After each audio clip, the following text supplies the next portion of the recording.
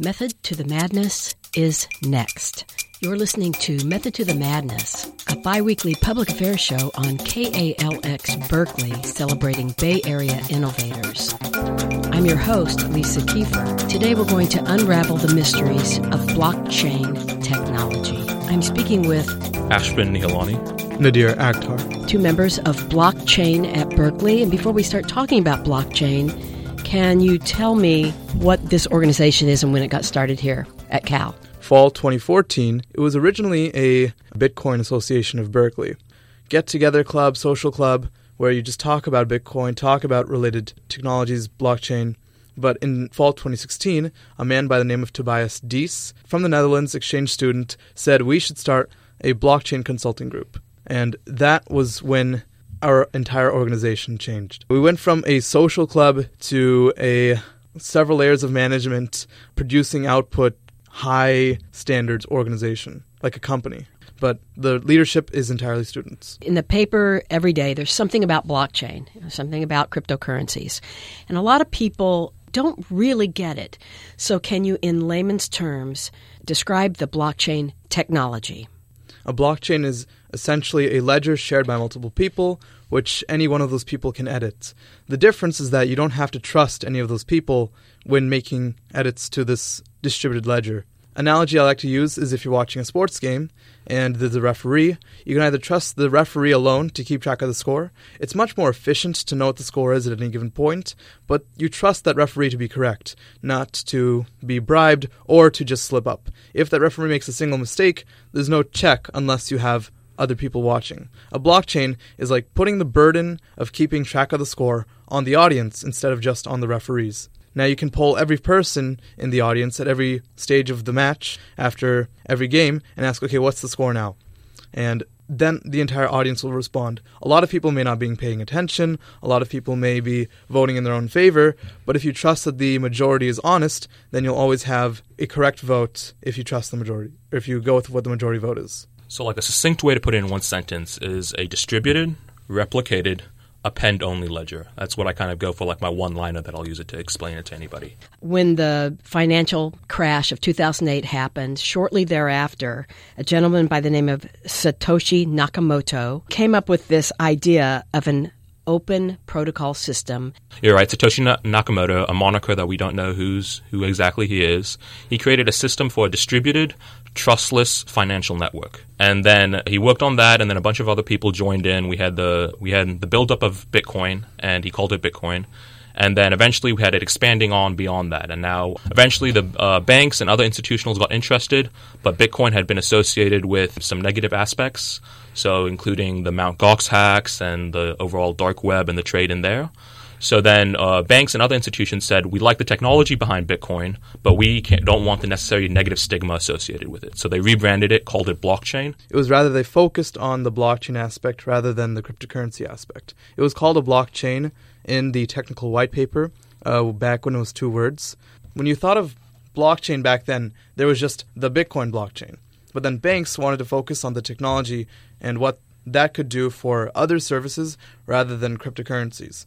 I don't even want to talk about the cryptocurrencies yet. I want to talk about the social and political revolutionary change that blockchain as a technology will bring to me as a consumer. It's going to eliminate that middle layer of business that I'm not going to need anymore. I'm not going to need, when I buy a house, I'm not going to need to get my title from a title company. I mean, there's going to be a massive disruption in certain industries. The way I expect is that most of these third parties, they just serve as execution bodies. It's because we didn't have autonomous agents back a few hundred years ago that we had to develop these services like banks, like brokers, that would take care of the middle layer for us. Now that we have blockchain, or now that we have automation in general, we can take things that humans used to do, and now we can make sure that those things are executed in a secure and unstoppable way. In the early days of the Internet, it was supposed to be this decentralized, very democratic system, and it evolved into something completely different than that, where we have these monoliths like Facebook and Google. And at its core, it's just about decentralized decision-making. That's all it is. What's wrong with the with centralized? Well, I mean, that's the question, right? There are certain cons associated with blockchain. These include certain technological cons and certain governance cons that you come in. And are those worth, in some cases, the decentralized governance? Is it worth it? That's it. So this is an open question. This is an open question, right? I'm really glad actually that you brought up that it's analogous to the beginning of the internet, because it really is. You have everybody trying to assume that, hey, we're going to blockchain this, we're going to have blockchain that, similar to how everybody said everybody had a personal website and everybody had their own little company page. But is it actually useful in some cases? Maybe, maybe not. At its core, it's decentralized decision making, and that's what makes it so attractive to some people. Efficiencies? It's gonna. I mean, I wouldn't even say if it's efficient, right? In some cases, the way you implement a blockchain is less efficient. I mean, it comes naturally, right? There are certain benefits to centralized decision making.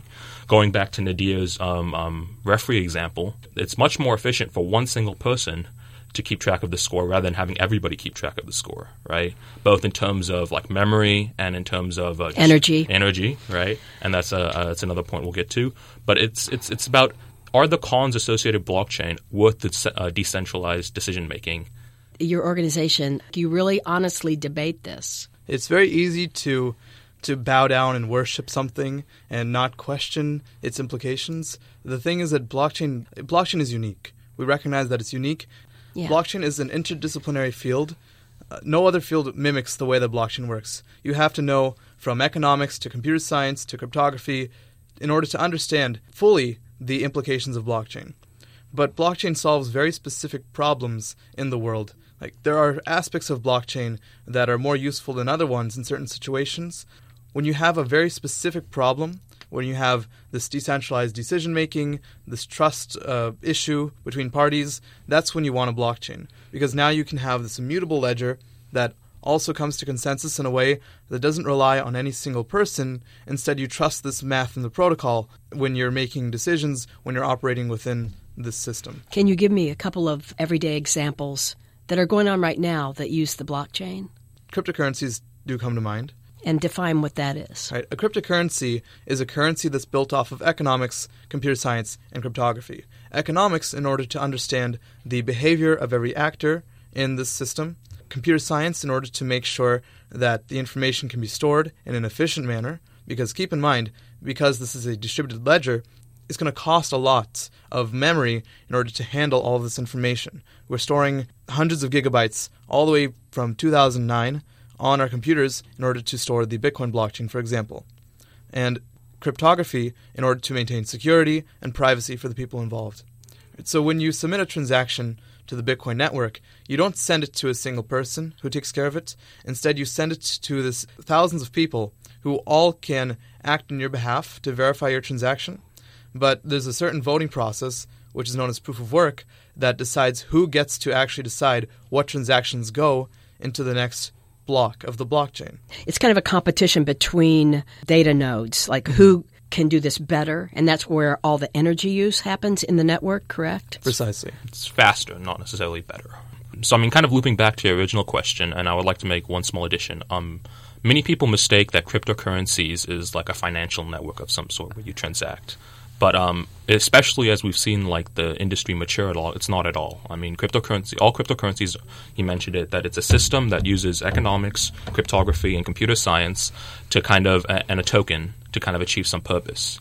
I think it's an important distinction because there are cryptocurrencies that have a token associated with them and have like an economic value, but they achieve completely different purposes.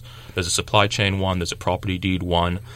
There's one that tries to solve AI on a blockchain. So, I mean, there are all of these principles that's being developed, and it's not necessarily just meant for a financial network anymore, even though it is one of the most prominent examples because it's the one that we've started off with. It's the one that's been tested the most often. It's the one that has the most underlying principles associated with it. But kind of looping back, we have cryptocurrencies, which is a tokenized network, and then we have supply chain is being tossed around a lot by these kind of big companies that want to get into blockchain. And then we also have some kind of medical records are getting interesting. Medical records, there's some problems associated with that. Anywhere that you need, that you don't necessarily trust that the data either is going to be secure or that updates to the data aren't there. And once again, looping back to the general theme that you want decentralized control or decentralized decision making. In general, blockchain is being used to enforce accountability and reliability, kind of like the fact that the data that you send is kind of true and it's kind of secure. So, I mean, that's kind of where it's going. There are interesting applications being developed for the renewable energy credit market. And then also, in general, just overall accounting is being kind of revolutionized by blockchain. If you're just tuning in, you're listening to Method to the Madness, a bi-weekly public affairs show on KALX Berkeley, celebrating Bay Area innovators. Today I'm speaking with Ashvin Panda and Nadir Akhtar, members of Blockchain at Berkeley. There's a kind of an irony with energy because it uses so much energy. And let's talk about data mining. So the fascinating thing about Satoshi Nakamoto's innovation when it came to Bitcoin and the first blockchain was that he changed the way that a voting system works in a distributed network. So distributed systems are something we've known about for decades. Research has been done for the last 30 years about how to make distributed systems secure and efficient, where a distributed system is merely a bunch of computers trying to achieve the same goal, as opposed to a single computer. The reason that this plays into Bitcoin is because every single person who's participating in this Bitcoin network is essentially their own computer, their own system, their own entity. And all of those people need to be able to coordinate with each other despite not knowing who each other are, despite not knowing how much resources another entity has, despite not knowing how much influence another entity has. In Bitcoin, you solve what's known as the double spend attack. The problem that prevented online decentralized voting, like voting on transactions in Bitcoin, for example, was the Sybil attack, where someone can, at little cost, make another identity and use that extra identity in their own favor. So if I'm with 10 other people in this Bitcoin network and identities are easy and cheap to make, I can't trust that one of these people isn't actually just belonging to someone else, that all 10 of these people aren't just the same person, in which case my vote as a single entity is being overruled by another single entity. In a distributed system, all entities should have equal voting power. So Satoshi Nakamoto's innovation was to go from one identity, one vote, to a one CPU, one vote system. Meaning that instead of casting a vote because you have an identity associated with the network, you cast a vote by computing the answer to a puzzle. And this puzzle you can't solve by hand, you can't guess the answer to. It's like a brute force puzzle, like solving a password. You just try as many inputs as possible until you finally find the output. And that's where mining comes in. Because you've restricted the voting process to machines, a person can't duplicate those the way that they can duplicate their online accounts or their online identities. And that is what prevents a person from voting more than they are allowed to, because you tether their identity to the resources instead of to their online entity. So all these machines are grinding out this competition, and that's the mining? Precisely. Okay, and that uses a lot of energy, obviously. Mm-hmm. I would like to point out that there are alternatives. I mean, the cryptocurrency and the blockchain space in general has known that this is a problem. We've known it for a while, especially with the widespread adoption we're seeing now. We see it as a very big problem. And it's gotten to the point where it's no longer decentralized, right? And one of like the very big points in voting, like when we just decide on what voting algorithm to use, is how centralized is it? Because in this case, it's gotten to the point that you can only mine by having specialized hardware. They're called ASICs, application-specific integrated circuits. And if you don't have one of those, you're not going to be able to mine successfully. You won't beat out anybody else. So what's happened, just to the nature of like an evolving marketplace, is that all the smaller players have been pushed out. And now what we have these giant farms sitting in China and India.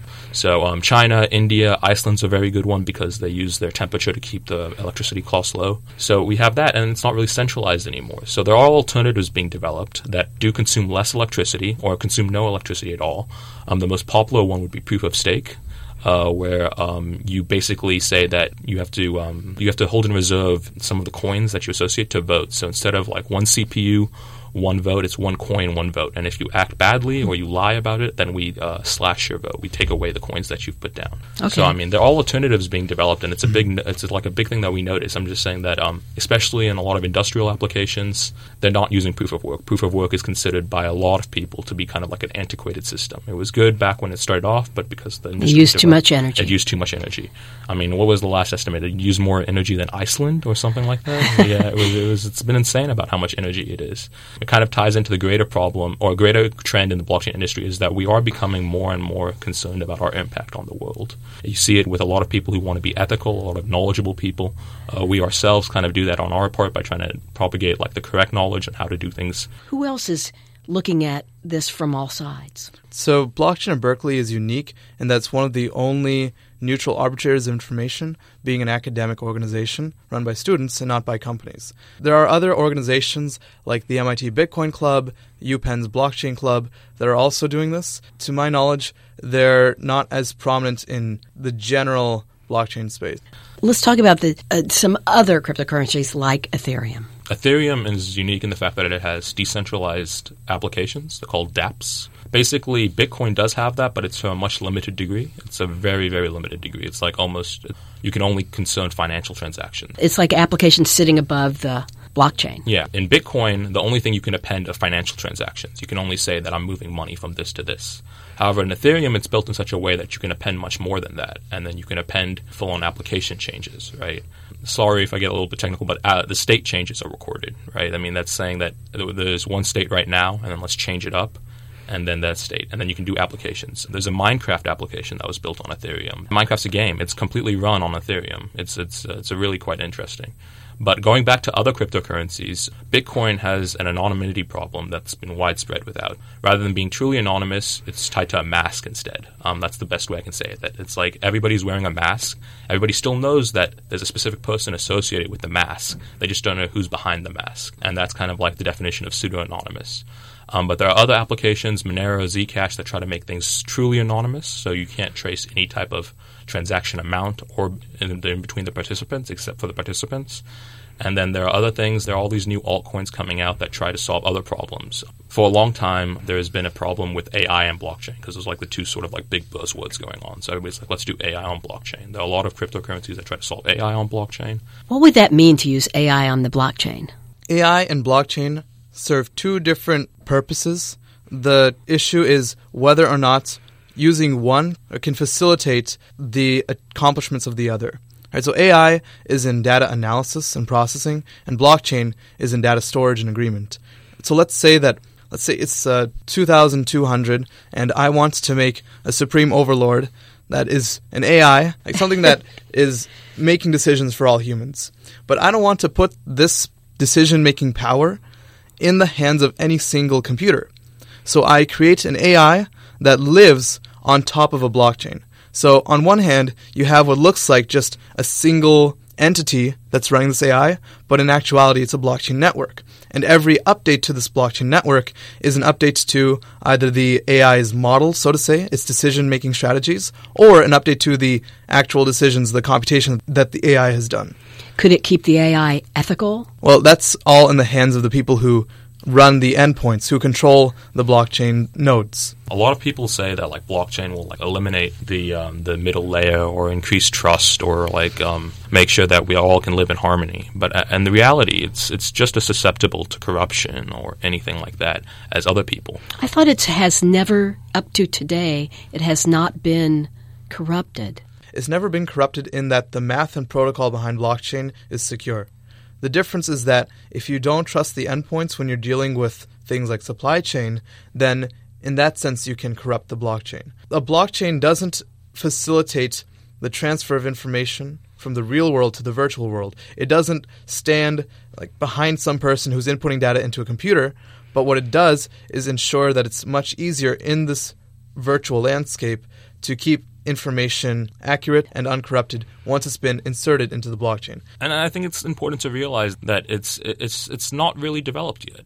We had the Ethereum hack, the DAO hack of 2016, right, or 2016, that resulted in over I forgot the exact amount, a certain amount in loss. We had the Japanese exchange that was hacked a week ago. It really comes down to the fact that blockchain allows for a secure or efficient way to distribute and decide about information, but whether that information is correct or not, or whether you can control the voters, that's completely up to kind of whoever's in the system. It's unique in the fact that the voters don't have to trust each other, but there's also problems associated with the network as a whole.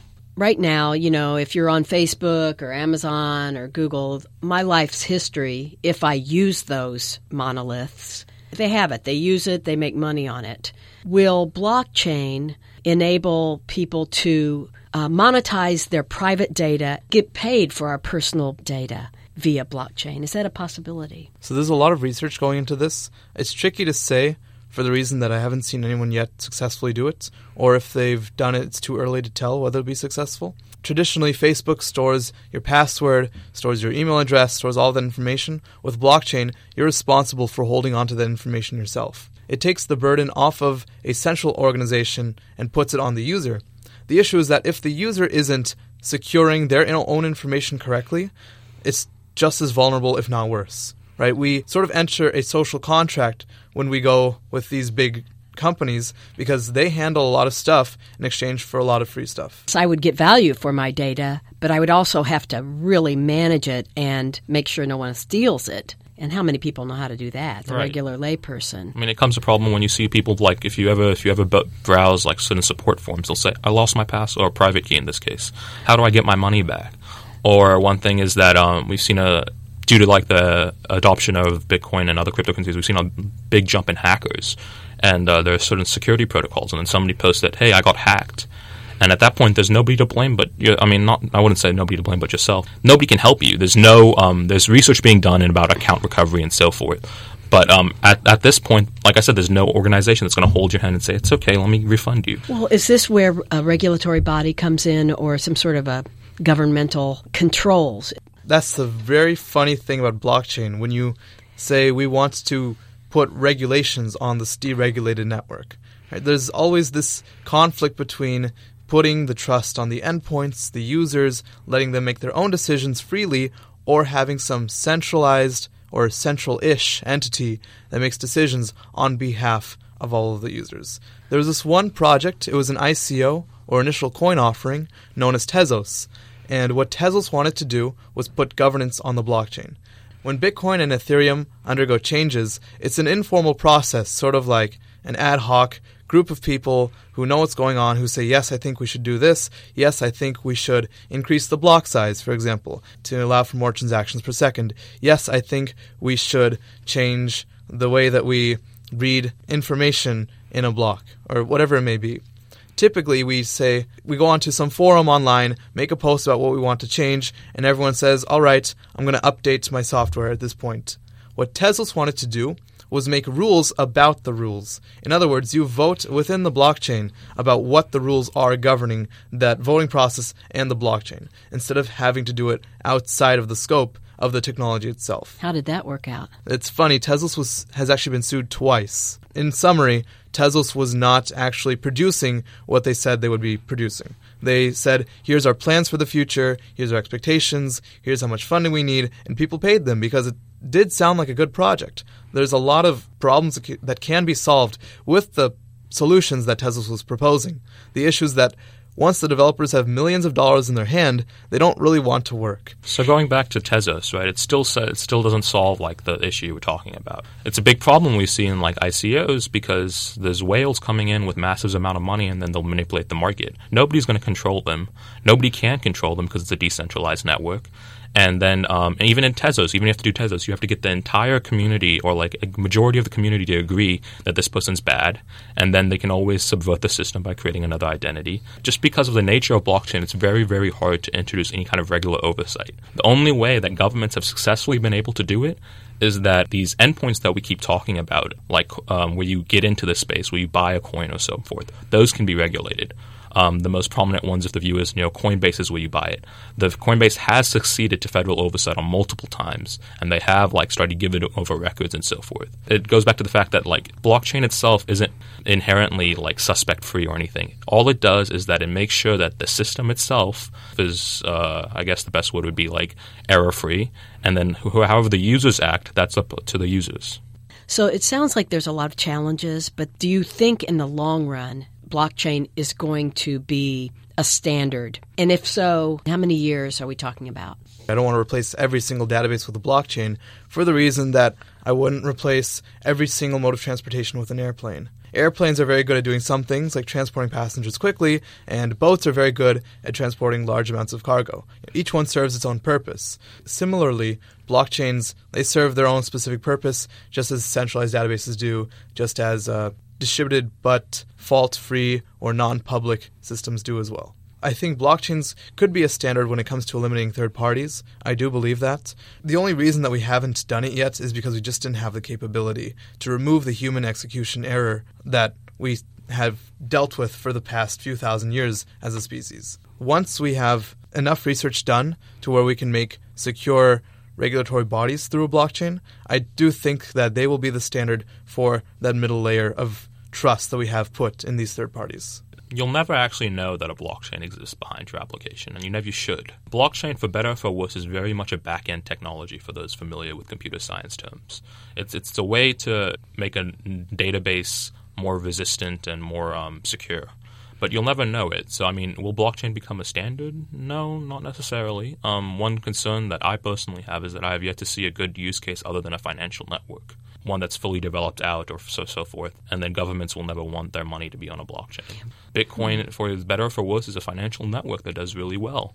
Ethereum is a distributed computer, but there are certain problems with Ethereum that have yet to be addressed. People are jumping on the hype and saying blockchain will rule the world. No, it won't. It really won't. A blockchain at best will improve the efficiency and security of several already existing applications, and that'll be a go. But once again, blockchain is not meant for the end user to directly interact. They'll interact with an application, and then the database the application is associated with will be a blockchain. All you hear about Bitcoin is one of two things. Hey, it's super volatile, I made 10x money.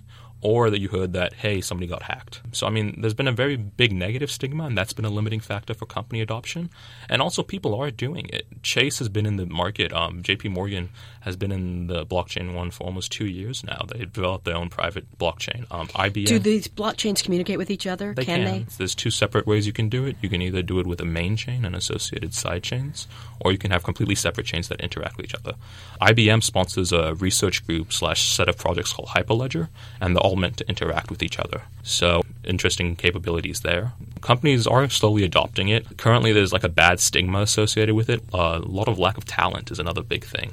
Interesting. Yeah, companies are hiring up. If you want to get money real quick, if you want to get a good 6-figure salary, become a blockchain dev. There are tons of resources available, including our own dev courses that we kind of provide. Tell me what your organization offers the community both on the campus and outside of Berkeley.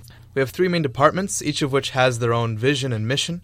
We have education, which, as the name implies, is focused on teaching people, but not just students, entire communities, companies, anyone who is dealing with blockchain, we want to educate. We have 2 courses that we teach on the UC Berkeley campus. So you actually can take the course online this coming May when it's going to be released on edX. It'll be the first blockchain crypto course fully on edX. We actually are developing certifications for different parts of the blockchain space. We have certificates for blockchain fundamentals, for blockchain developers, for blockchain consultants or researchers, and these certificates are tests of knowledge similar to the SAT. It's a standardized test that says whether or not you have the aptitude to understand some aspect of blockchain. The certificate I mentioned related with edX is a certificate of completion saying that, yes, you have actually gone through this online course as opposed to just going through a bunch of YouTube videos and now claiming to be an expert. We have the consulting branch, which does work with companies and trains internal members, devs, and consultants. The consulting branch has worked with Airbus, Qualcomm, BMW, and going to be working with more this coming semester to build real projects that are used by these companies. We've also worked a lot on internal projects. This one pharmaceutical problem, supply chain, the U.S. passed a bill saying that by 2022-23, all pharmaceuticals, the entire supply chain, needs to be recorded and tracked in an immutable, auditable way. Right, so naturally, blockchain lends itself easily to that, which is another project we worked on internally. And the third department is research and development, R&D. These work on solving several fundamental questions and issues that are still prevalent in the research space. We are currently partnering with both the Kyber network, which is a distributed exchange, and also we're working with the Ethereum Foundation to start working on some of the scalability issues. We try to be an all-in-one company, and we try to do everything at once. And so we provide education to members, both to the public in general and to companies as well. We kind of develop software and develop products, and then we also do research. We do have events for all levels, all ranges of knowledge, from beginner all the way to end. And then if you do want to jump into the deep end, it's not hard. We do have our previous courses available on an archive, so you can just go and look through those. You can actually audit our courses here at Berkeley for free. Conveniently for those who have work, there's the Blockchain Fundamentals course on Saturdays 2 to 4 p.m. that I and others are teaching from Blockchain at Berkeley. We have the Blockchain for Developers course as well. If you're interested in those events that education hosts, just go to blockchain.berkeley.edu and check out the education tab. And you can find out about all the stuff you just talked about. Thank you for coming in. Our pleasure.